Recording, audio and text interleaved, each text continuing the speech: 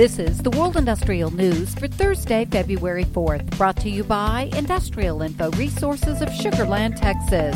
This newscast is sponsored by Baker Hughes, manufacturer of consolidated pressure relief valves, industry recognized as best under pressure. Midstream company Enterprise Products Partners squeaked through a rough 2020 with a drop in net income, which fell from $4.6 billion in 2019 to $3.8 billion in 2020. The company's diversification in pipelines, petrochemicals, and terminals helped it weather the storm brought about in the just past year when compared with similar companies.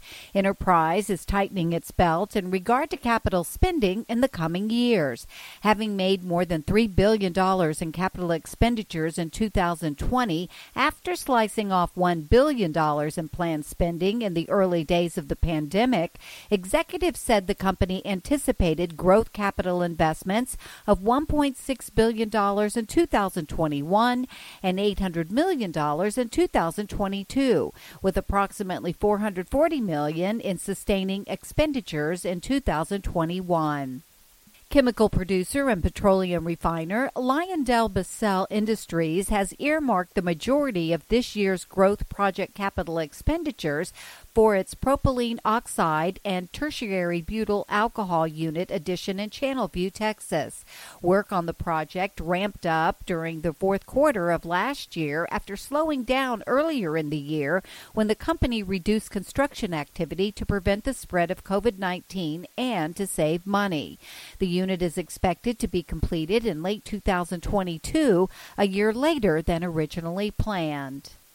Proponents for a greener world got a boost recently with the announcement from General Motors Corporation's chairman and CEO, Mary Barra, that the company intends to completely phase out production of vehicles with internal combustion engines by 2035.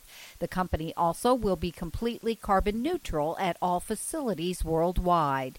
And Industrial Info is tracking 160 capital projects in South Korea's petrochemical sector, which are worth $9.9 billion. Olson State leads the project count with 51 projects valued at $5.6 billion. For details on these and other breaking news, read the full stories at www.industrialinfo.com. I'm Peggy Tuck, reporting for Industrial Info News.